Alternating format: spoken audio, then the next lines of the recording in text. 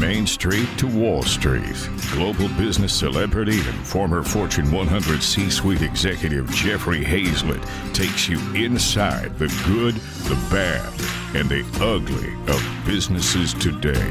Saddle up. It's time for All Business with Jeffrey Hayzlett.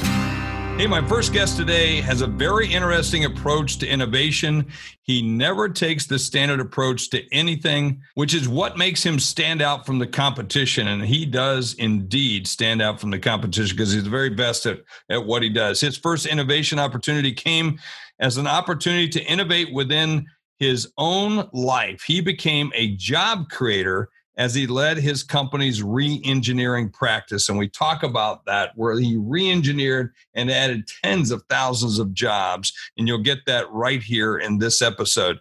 To tell us how he was able to do that and how we should all redefine innovation, please welcome fellow Hall of Fame speaker and best-selling author, Steven Shapiro, to All Business with Jeffrey Hayzlett. Hey, Jeffrey, always awesome to see you. I'm so excited to be here today. You know, and we do talk quite a bit, you know, because we get together at because we both like scotch. So we do a little scotch Sundays where I invite people to come and it's just a way for us just to have an excuse that we can tell our wives that we can drink scotch. I think that's really it. And then, of course, the Hall of Fame, we're getting together on the Hall of Fame group, gets together at least once a month. And of course, you're on the leadership team of that. So thank you for all you do for the industry. Let me ask you the first question. How are you redefining innovation? What's the key for anyone to do that? Well, I think the key is to recognize that in the past, innovation has been a lot about just people sitting around coming up with crazy ideas. And look, we need ideas, but at the end of the day, and I think we're seeing this more now with the pandemic, is we need to be problem solvers. And so it's not about the answer as much as it is about the question. We need to go back and really rethink, are we solving the right problems and are we solving the right way? Well, and you can't just put up like a Department of Innovation, right? I mean, I remember that when we were really starting to go through in the 2008, 10, 11, everybody was talking about innovation. It became kind of a catchword, a catchphrase for everything. But really, when you talk about, so everybody was saying, oh, we're going to have an innovation department. I thought, can you do that? No. I mean, it's been interesting to see the evolution because I've been in innovation now since 1995. So this is, I started before the this is old school. I mean, like back in the day, innovation was pretty much just about creating products. That was it, nothing else. Yeah. And, and the pendulum swung so far over to, we have these electronic suggestion boxes and we ask everybody for their ideas. And it's just, none of this works. I mean, we're just creating a lot of wasted energy, and the innovation teams and departments can work if their goal is to enable everyone else to be innovators, not for them to be the innovators. I think the biggest thing about innovation isn't the concept of innovation; it's the implementation of the innovation, right? Mm-hmm. I've always said an idea without implementation is just air. Yeah, and it has to. It even goes beyond implementation. In some respects, it's adoption, and it's interesting if you think about some of the. I just wrote an article for Inc. this morning that'll get published later, where I talked about the ATM machine in the 70s. Cool technology for getting cash out of banks, but nobody wanted it. So it was implemented, but it failed until the blizzard of 78 when New York City shut down. People couldn't get cash. And now the only place you could get money was from an ATM machine. Right. So it's amazing how sometimes disasters can create adoption. And I think that's really one of the key things with innovation is adoption. Well, that's what we're seeing right now, isn't it? I mean, we're in the middle of disaster, I think, without question, or potential for disaster. But even in bad crisis, there's good opportunities for a lot of people. A lot of people's businesses are up, myself included. I've never been busier in my life, but it is not without its pain, a lot of freaking pain. Mm-hmm. I mean, I woke up this morning, I was yelling at anybody that was within 10 miles of me. Okay. Just because I was cranky and everything, because the stress is tough some days for us, right? Running the business and so forth. Well, but you're a machine though. I got to tell you, I subscribe to everything that you send out, and I am blown away by just your level of energy, your tenacity. I mean, you drive and thrive. I mean, that you are the, dictionary definition of that for sure. Well, thank you, brother. But what do you got? What else you going to do? Just go back in a hole and cry and eat some bonbons? I can't do that. First of all, I don't like bonbons. Second of all, I'm not crawling in any hole, man. I'm going to get on top of the horse and ride. So ride. But right now, every business to be really successful or to even survive, but not mention, drive and thrive. I don't want to take that word survive out of your minds, folks, that you're listening in right now or watching. It's not about surviving. It's about drive and thrive. I mean, it's about growing. If you're not growing, you're dying. And if you're not moving the needle, you're dying. So I want to see you innovate. And I think innovation's a big part of what you have to do. You have to think of new ways to serve people. I mean, to serve your customers, right? Is innovation more important now than it was, say, 2 months ago or 3 months ago? I think innovation is all we have right now. In fact, and it comes back to something you said a little earlier, though, is I think there is a misconception around innovation. I think a lot of people think of innovation as a nice to have, and it's something which we do when, we have some spare time. But look, if companies aren't innovating, if they aren't rethinking the way that they do business at the most fundamental levels, they will be out of business. And so I think innovation is the absolute most important asset that we have in an organization right now, is thinking differently. Totally. Yes. Speaking of thinking differently, what's the title of the new book that's out? The new book's called Invisible Solutions, and the subtitle is 25 lenses that reframe and help solve difficult business problems. I love the book and everything about it. And I just love whenever I have a discussion with you, it's so in depth, it's so deep and insightful. So the book is like that. All the work that you do is like that. I mean, even your card deck. You have a card deck. Tell everybody about your card deck. I love that card deck. Well, actually, I just happen to always have a deck next to me. So it's something called Personality Poker, and we have a digital version of it too. If you go to personalitypokergame.com, you can play the digital version of it. But basically what they are is they're poker cards that have words on them. This one says goal-oriented. You've got some that say, compassionate. And so we've got 52 different cards with suits, colors, and numbers and words, and people trade them to collect the 5 words that best describe how they see themselves. They gift cards to others, so you get to see how others perceive you. And then based on the suits, colors, and numbers that you end up with in your hand, will tell you all about how you contribute to the success of an organization. So it's just a lot of fun. A side note, we've got our high stakes forum coming up in June. We've got to get some of those cards to give away as part of the door prizes and things. We'll have to do that. We'll circle back on that. Hey, how can business owners create a culture of innovation? I think the key to creating a culture of innovation is to, first of all, recognize that the goal of a leader is not to have the answers. And I think a lot of times the arrogance of the leader is what is the disaster for the company. The role of a leader, to me, is to ask better questions. And the purpose of those questions is to get everyone else in the organization to ask better questions. So my perspective on innovation is that it really is about finding the most important problems to solve and reframing them in ways that will create the greatest value.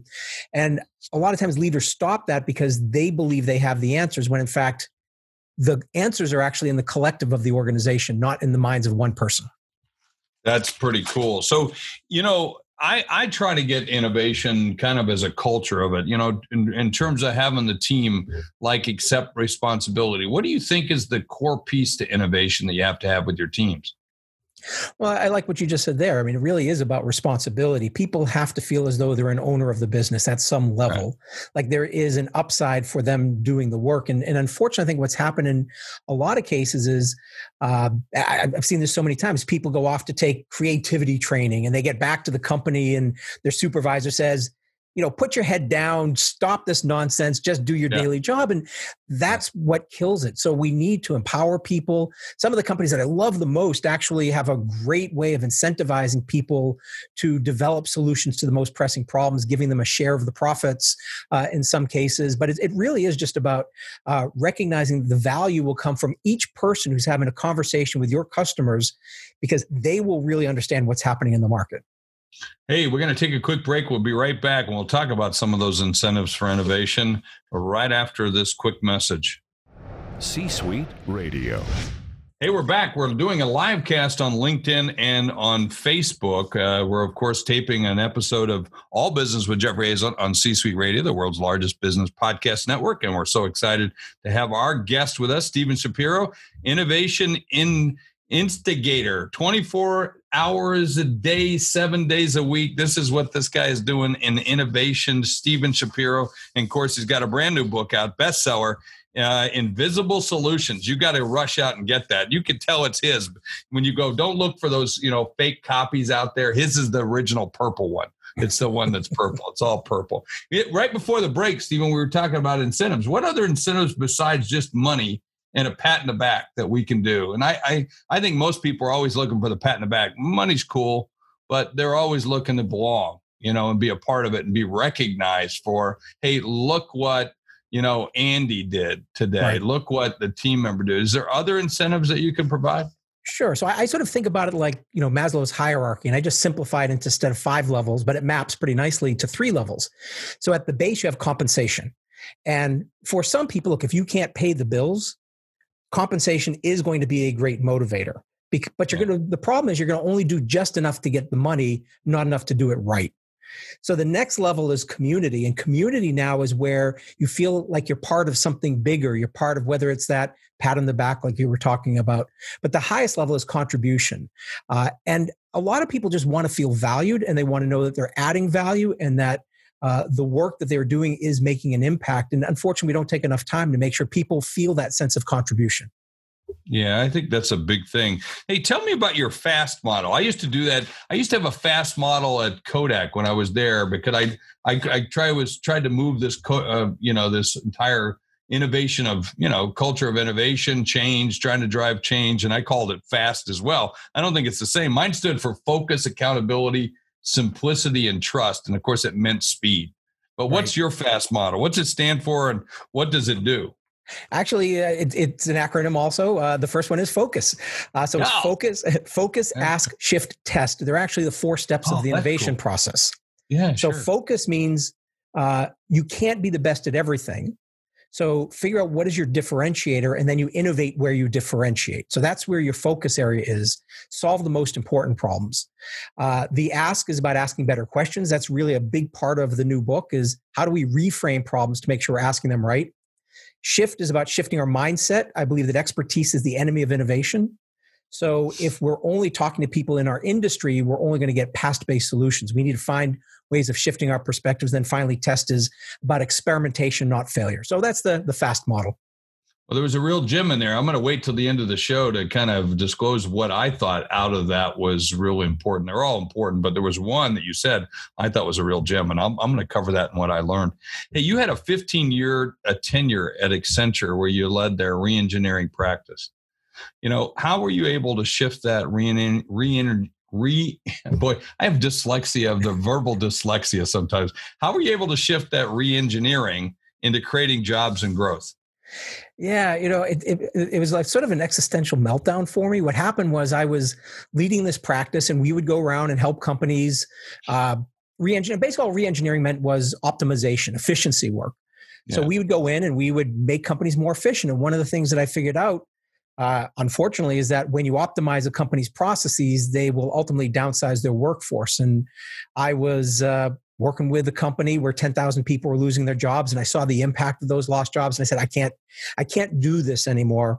So I took a leave of absence, and I decided, well, I liked what I was doing. I liked helping companies, but I wanted to help them grow.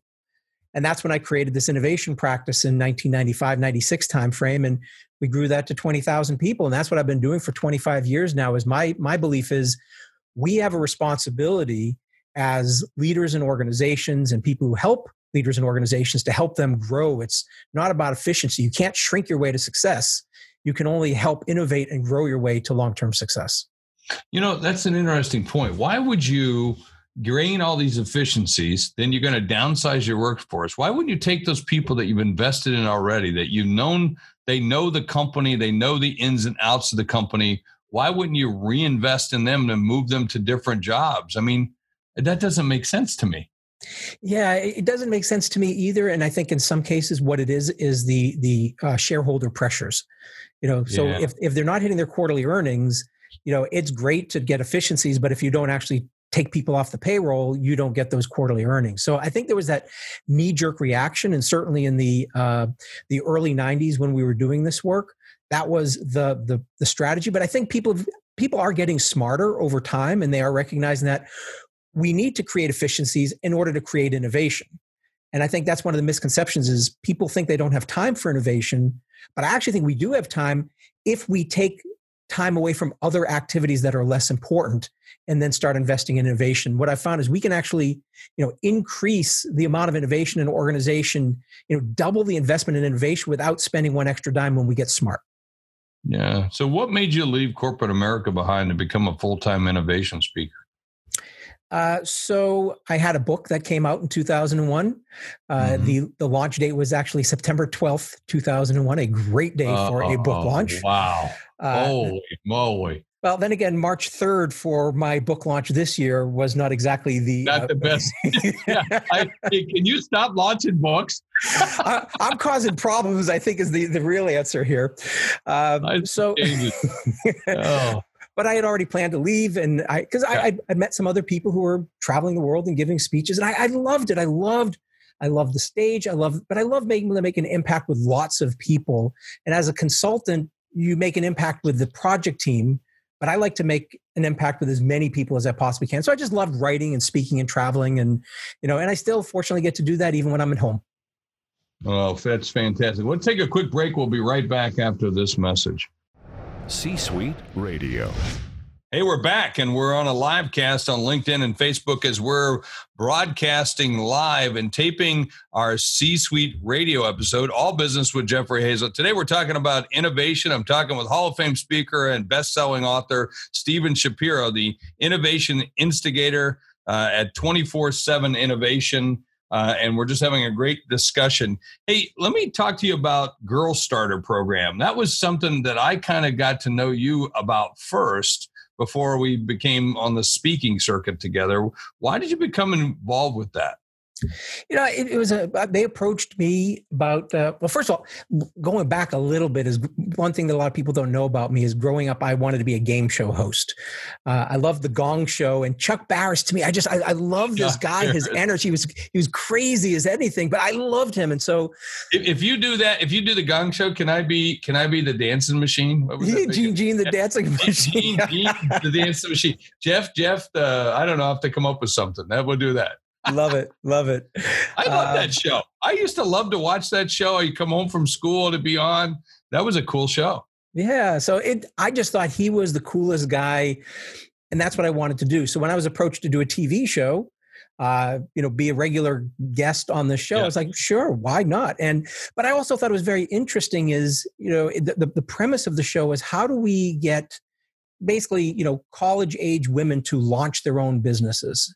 And how do we support them through that process? And so it was just a really great, it was only one season on the TV show, and then we did a little bit of a speaking tour. But it was just a great experience for me, and hopefully it was a great experience for the people who watched the show and the women who were on the show.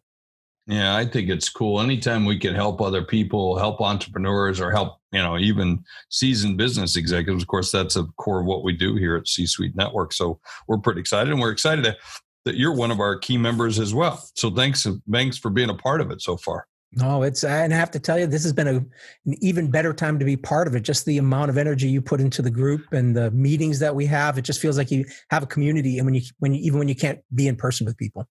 It's been kind of interesting to watch it kind of blossom under this new model. And that's our pivoting that we've been doing is how do you take what's been a physical networking group, right?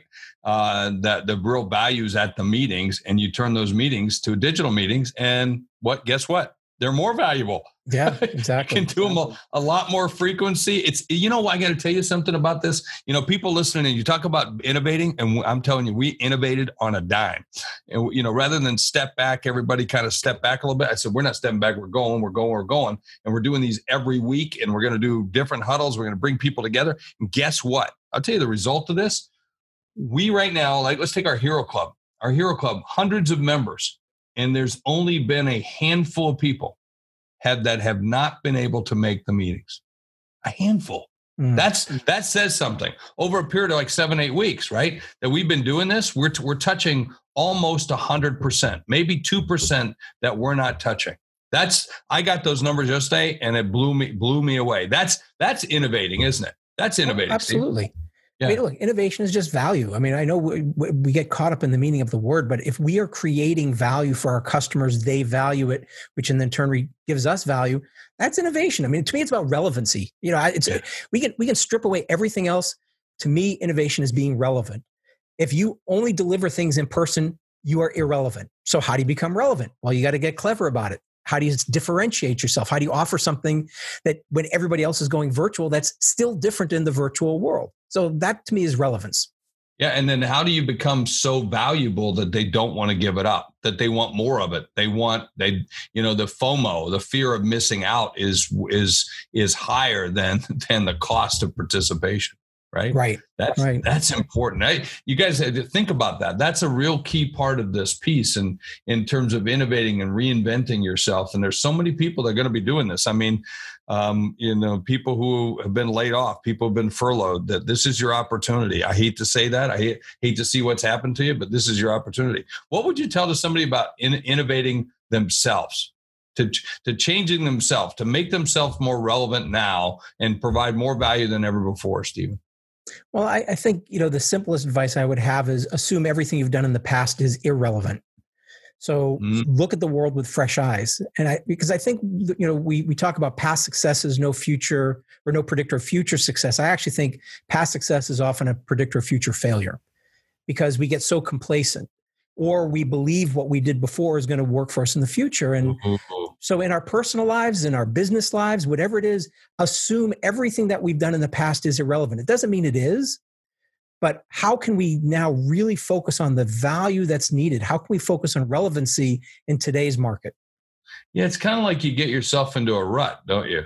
Sure. As a company or as an exec, as a person, same old thing, same way every time.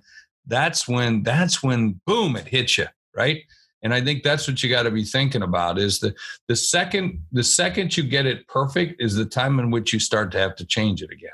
Exactly. I love this quote from Scott Cook at Intuit. He said, "For every one of our failures, we had spreadsheets that looked awesome." And I think that's one of the most brilliant statements. Look, how this works. We can justify it. I remember when I was at Accenture, we'd create a spreadsheet. Numbers didn't add up, so we changed the spreadsheet. We could justify anything we wanted. It didn't mean it was right. I got to tell you, we're doing this whole C-suite supply stuff, and I'm working with one of my partners, and we were working with this one partner who's all he's doing is talking about, how he's going to sell it, the way he's going to sell it. And I said, he's living in a PowerPoint fantasy. And my partner says, what do you mean? I said, there are certain people who worked in corporate jobs for so long that they're really good at talking themselves into a PowerPoint that makes sense. Mm-hmm. Not based on behavior, not based on innovation, but this is their model. And they're so convinced that it's worth $1 billion or 100 million or whatever it might be. In this case, it's hundreds of millions. And I'm saying it's a PowerPoint fantasy. Yeah, sure. A spreadsheet of failure. I love it. Hey, Stephen, what a pleasure to talk to you today, and so glad to have you a part of it. Congrats on the success of the book. Invisible Solution: 25 Lenses that Reframe and Help Solve Difficult Business Problems. Man, a runaway bestseller. It's just a pleasure to have you right here on All Business with Jeffrey Hayzlett. Well, Jeffrey, always a pleasure to see you, and good luck with all the amazing things you're working on right now. At the end of every show, I like to talk about what I learned. Now, coming up right after this is the former head of advertising, Age, and we're going to be talking to her about soul and art and how to really change yourself in order to be better for your organization. But I really had some real learnings from Stephen. I always like Stephen. As you know, he's a very good friend of mine, and we sit around and talk quite often, and we innovate. So we're always looking for different ways to improve. And so I tell you what I took was from his FAST. Remember that? It stood for focus, ask, shift, and test. And he mentioned around focus, he said, you can't be an expert at everything. Aha. I find a lot of people think that they're experts on everything because they are good at one thing. And if you're good at one thing, doesn't make you an expert in everything. You might know a lot about everything, but I'll guarantee you're not an expert. You're a maestro in one thing. You're not a maestro. If you're a maestro in a violin, you're not a maestro on the piano. I'll guarantee you that, unless you do a lot of practice. But typically, not everything. That's what I learned right here on All Business with Jeffrey Hayzlett. Don't forget to tell your friends. My next guest sent me a pomegranate. Now, I think I talk about it in the show as a pumpkin. I always thought it was a pumpkin, but my team said it was a pomegranate. But I think it was still a pumpkin. But nonetheless, we'll figure that out. And she once sent it to me in the mail. I'm telling you, and we tell the story right at the beginning of the show, so listen in. And, of course, you want to hear all the things at the end of the show, too, because some real good learning. So she's the former publisher of Advertising Age. She left a big job a few years ago and founded Soul & Co., a company that helps both companies and individuals gain self-awareness through insightful experiences, art, and soul. Allison Arden is a transformational business leader focused on bringing out people's creativity to impact their lives as we get ready to get back to work. How should we use our powers for good? That's the big question. Allison Arden, welcome to All Business. Why, thank you, Jeff. How are you? I am doing great. You're looking great. You sound great. How you doing in New York? We are all doing, we are doing okay. We are thankful to be healthy and, just have our priorities in order. But the sun is shining here, which is a good thing. You got it. So I talked at the opening that you once sent me a pumpkin. Let's talk about that. You remember that? You remember that? Of course I remember that. It's funny. It was at a time that was not all that dissimilar than this. It was in 2009, and I had just taken over as publisher of Ad Age, and I was in the need to kind of transform a business. But for myself, I was looking to explore my own creativity. And I think to the point of your last guest, Stephen, to look at things through new eyes. And so I just started approaching the world through new eyes and started testing possibility. And somebody told me you could mail fruit without packaging. So it was October. So I decided to test a pumpkin. And you and I actually happened to be at lunch the day I was going to send that pumpkin. And I pulled it out of my purse as I was looking for something else, and you were just like, what is that? Yeah, so, why would it, I just, because seriously, why would a woman or a man carry a pumpkin in their purse? It is a fair question, okay? It's totally a fair question, and you then calling me pumpkin after that was completely fair as well. Yeah. But I just was testing possibility and exploring, and so I threw a pumpkin in the mail and with my address on it and some stamps, and it arrived at my house, which was completely a surprise to me. Yeah. And perfectly intact too, right? Perfectly intact. And it was at a time that the post office was losing tons of money. And we didn't know that you could do this amazing creative thing through the post office. And so it also just inspired me to look at things differently and continue to push the boundaries of what I didn't think was possible. Yeah, I thought it was really cool. I thought that was really, really cool to be able to do something like that and just different, and like she said, it wasn't like she just wrote on it with a Sharpie and threw some stamps on it. I mean, that was just, whoa, man. I wonder if you could do that with a bottle of scotch. Well, we did it with a pomegranate. What I've learned from the post office is that you just can't, it's like, users beware. So if it's something that'll spoil or something that'll break, be careful. But I did, it was actually, I went through a year of exploration, and it's what led me to writing my first book, which was the book of doing everyday activities to unlock creativity and joy, which is all about exploring personal creativity. And for people who are kind of stuck in exploring what it is that they need to do to kind of figure out for them what's next and what they can do to rediscover possibility. And I think we're going to see more and more executives going down that path. We have been for the last 15 years. I mean, I was kind of one of the very first ones, I think, to really step out of the corporate world and just say, nah, I'm leaving it. In fact, I remember when I quit, everybody said, you quit. You could have probably gotten laid off or something and taken a package. I said, no, I just quit, and went out and did my own thing.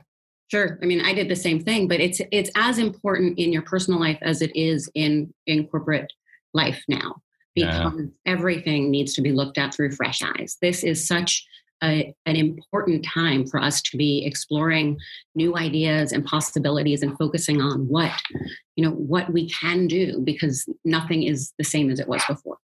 Yeah, I think in content especially right now, you led a huge content area in terms of advertising with Advertising Age with Crane Communications for years. And to me, content right now, I've always said content's king, activation's queen, but context is the kingdom. And of how you put it forward. Everyone's been adapting to a new environment lately, and you had a massive shift leaving a big job how did you come to that decision, and what did you learn by taking that leap of faith? I came to the decision because I really did come to this idea that I realized that I love bringing out creativity in people. And what I learned during that time of really reinventing a business is that the most important thing that you can do is create team dynamics that really work. And if you can create those environments, amazing things can happen. So what I love to do is just see creativity come out in people. And that's through individuals and in groups. So I wanted to go and do that, and created a way to do that. So that was kind of the why. What I realized is, and this I think is an important lesson for right now, as you step out of what was a big job or something corporate, and you may be doing something on your own, it's all new. And so we tend to put a ton of pressure on ourselves, and we shouldn't. It's all learning, and we're all evolving. And so we need to recognize that it's okay to learn. It's okay to make mistakes, ask lots of questions, and just start experimenting. But don't realize you are starting something new, and the new is unexpected and unknown, and that's the adventure of it. So approach it as an adventure, find the fun in it, and also don't take some time to just not do anything. Go for the run, go spend time with people, go explore, do some arts and crafts, do whatever it is that lights you up. But make sure you take the time to do that, because those are the things that really allow the creativity to come through.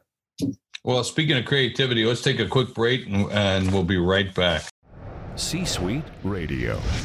Hey, we're back. We're live on LinkedIn and Facebook as we're live casting right here on C-Suite Radio with All Business with Jeffrey Hayzlett. We're talking to Allison Arden, founder and CEO of Soul & Co., talking about creativity. The creativity for you to go find doesn't have to necessarily relate to work, does it? No, it's personal and professional. But in knowing who you are, it allows you, and giving yourself the time to explore your personal creativity, it allows you to show up at work in the best possible way. It allows you to show up in your personal life in the best possible way. So it's really on all sides. Can it be physical activity as opposed to like art and soul kinds of things? I mean, because to me, when I get outside and I do work like, physical work, I mean, just mind numbing, just kind of cutting trees, hauling logs, doing those kind of things. To me, that is my kind of soul stuff. Of course. It's whatever lights you up.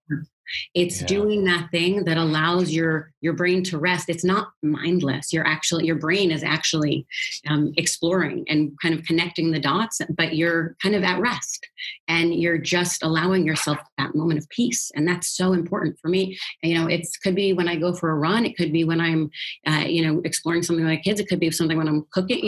There are so many different ways where you are exploring creativity and looking at things through new angles and at new angles and all that good stuff that allows your brain to take that moment and allows you that moment of peace, but also allows some other things to kind of connect.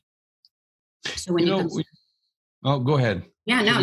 So when you come back to your work, you're actually in a much better place for the work you're doing and for those people around you. Yeah, I need that because if I don't get that, man, I get kind of cranky to deal with. I know it's not an easy thing. I mean, you just get you get tunnel visioned in what you're doing. Yeah, we all do. And it's really important right now because there is so much pressure for the people who are still in jobs to remember to take a break, for leaders to remember to check in on their people, make sure just because they're working from home doesn't mean they're working all the time, that they are taking those moments of pause because they will get burnt out and that's not going to be good for anybody. Yeah, because even if you might be spreading that work out over a longer period of time, even though you might be doing some other things that you wouldn't normally do at work, but you can't walk away from it. No, well, it makes you better for the work you're doing. I mean, there's research that says if you're working more than 50 hours a week, I think that it's 48 hours a week, it's law of diminishing returns. So after that moment, just take a break and give yourself that time. Yeah, I'm finding myself to turn it off at night. At the end of the night, no, I'm going to go cook dinner. And I've been doing the cooking too, a lot of the cooking, not all of it, but a lot of it. And I just say, nope, I'm done. So around 7, 8 p.m., because I work till then. Then I just shut it off, go upstairs, start cooking, and have a nice dinner, relax. My family's been saying dinner has been happening later and later. That's because I'm cooking most of it and because I have a lot to do during the day. But it really is important to close it down and come together as a family or on a Zoom call or just to shut it down and do something on your own. Yeah. And by the way, with real plates and everything. You know what I'm saying? I find myself, I want the table set. I want napkins on the, just to give us some sense of that, of like it, otherwise you're just throwing it together. We're eating on the couch. No. Yes. More dishwashers have been filled. More dishes have been washed. More meals have been cooked, but there's been something really nice about it too. Are you a dishwasher person or you like to hand wash them? No. So, that's a big debate in my house, but I generally cook and my husband cleans. That's the debate. My son doesn't understand why we feel we need to clean the dishes before putting them in the dishwasher. That's just part of it. But, I've been known to wash a dish or two over the past couple of weeks. Well, my thing, I wash more dishes. I like to wash dishes. I like clean dishes, and I don't like a dishwasher. I don't like putting them in the dishwasher. I just soon wash them just right off the bat. Anyway, why we got off on that, I don't know. A lot of what you're talking about is a real sense of self-awareness, which sounds kind of like a new age term. But how do you bridge the gap with business leaders to drive results around this self-awareness? Creating self-awareness is so important for individuals and for teams.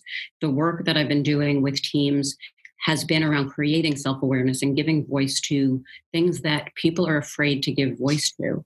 And, some of this I've gone really in depth and done interviews with all team members to really kind of bring to light what's truly happening. And when you share that back with a team and they are just confronted without judgment of what is actually happening in the team, they all shake their heads and agree. And then it's a way of getting it out on the table so that everyone then can come together. I did work just like that right before we went into quarantine. And I spoke to the CEO just the other day, and she said, this has been a North Star for our team during this period where they come back because everyone is still going off on their own thing. And then they come back together, and the work we did together, they revisit and they talk about, is this working for us? So creating the self-awareness and then making it okay for people to talk about the issues, because if we're not talking about the challenges, then we're not going to actually get to the really good work, whether it's in the, what's not working in, inter-team dynamics or what's not working in process. When things aren't working, productivity goes down, everything goes wrong. And we need everything to be working. We need everyone to be working and collaborating in the best possible way. So that self-awareness is as important for people as it is for teams. So how do you get teams to be creative, or what might be some activities that a team could do right now when we're dispersed and physically distanced from each other? Is there any kind of like exercise? Some exercise. Like our team gets together. We get together 3 times as a full team a week, Monday, Wednesdays, and now Thursdays, because Friday we have this big customer event or member event for the C-Suite Network. So we moved it to Thursdays. Thursdays is kind of our social where we with a beverage and we all sit around and we do something, but we're trading things like we did last week. You had to bring a picture of a relative. Nice. That was kind of cool. And you had to explain why why the picture. And it was kind of fun to do that. I'm working with a group tomorrow, and each one is going to create if they were a brand. So they're drawing pictures of what they're going to look at, what they are, what they embody, to the point of self-awareness and to the point of creating team dynamics. I did one the other day where we just had fun questions where everyone came to answer. But you can also, I worked out with a team the other day with a personal trainer over Zoom. That totally worked. Cool. And it was happy. There's been karaoke sing-alongs. There's all kinds of ways. And, Zoom and other video platforms have made it really easy for people to kind of get over that hurdle and realize that you can create that connection. Okay, team, if you're listening right now, karaoke. Karaoke. I suck at it, but you know what? I want to see and listen to everybody else do it. Yeah. That's going to be it. That'll be good. I'm not the singer, but do you have a karaoke song? I have, the only songs I would know is Almost Heaven, West Virginia. That one I know. And This Old Man. I know This Old Man. John Denver song, because I'm from West Virginia. And so I always knew that one. And then the other song, the Star Spangled Banner, of course. And then those are my two favorite songs. And the next one is This Old Man. Because I used to always sing it to my kids because it was the easiest song I can remember. And we always acted it out. And now I sing it to my grandkids. Yeah. So those would be, I'm not going to, those aren't good bar songs. Those aren't good karaoke bar songs. Country Roads, I think is what you were saying. Country Roads. Yeah, you can get by with that. Bar song. Yeah. But we've been doing that with my kids. So my kids are 15 and 18, and we've all been taking a night where we get to control the playlist. Ooh. And so we've been in quarantine long enough that we've started going deep on artists. And so everybody chooses an artist. And I've revisited some of my favorites from the 70s and 80s, which has been really fun for me. And who's yours? I'm not who's yours? Family. Oh, so I don't really have a karaoke song. But the other day I revisited just some really fun, like, oh my God, I'm so embarrassed to say this, but like Air Supply and sure, fun, like 80s, Styx, we had the albums. We did Talking Heads the other night, like just fun. Oh yeah, I can. Now that you say it, Hall & Oates. My baby went to Africa. I can know it with the Dirty Lens photographer. I can now say those terms. There we go. There you go. My team just wrote up Man of La Mancha. No, I cannot sing Man of La Mancha. Oh, but I could sing the revolutionary song from what was that French? Oh my gosh, the big play that was the French Revolution for that Les Mis. Les Mis. I could sing almost the entire soundtrack of Les Mis. There you go. Your team now has you for karaoke on that. Yeah, exactly. Now they're typing Les Mis. Oh, this is scary. See, what actionable steps should leaders be taking right now to become better leaders as we return to work, as we're thinking about this?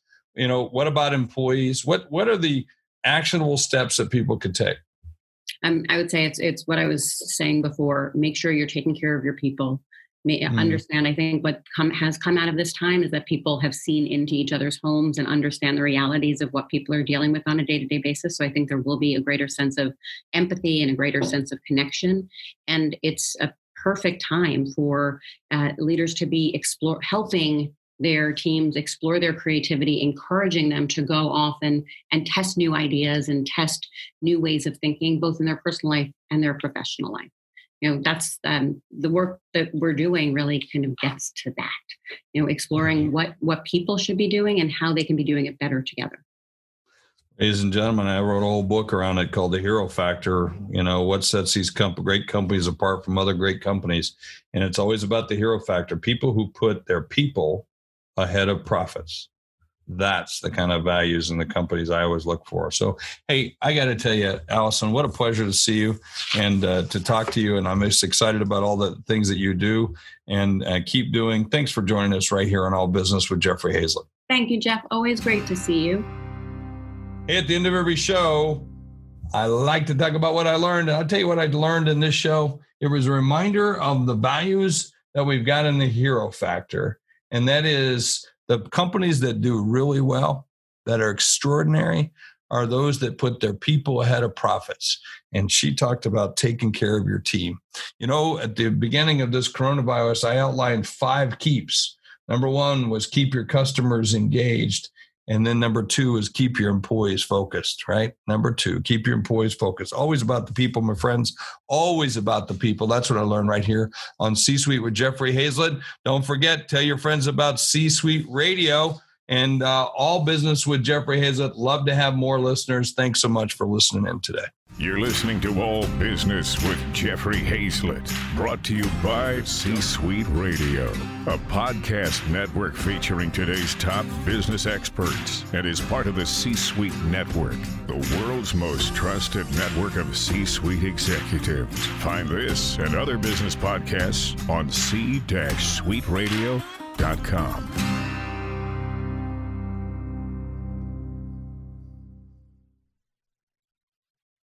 This podcast is a part of the C-Suite Radio Network. For more top business podcasts, visit c-suiteradio.com.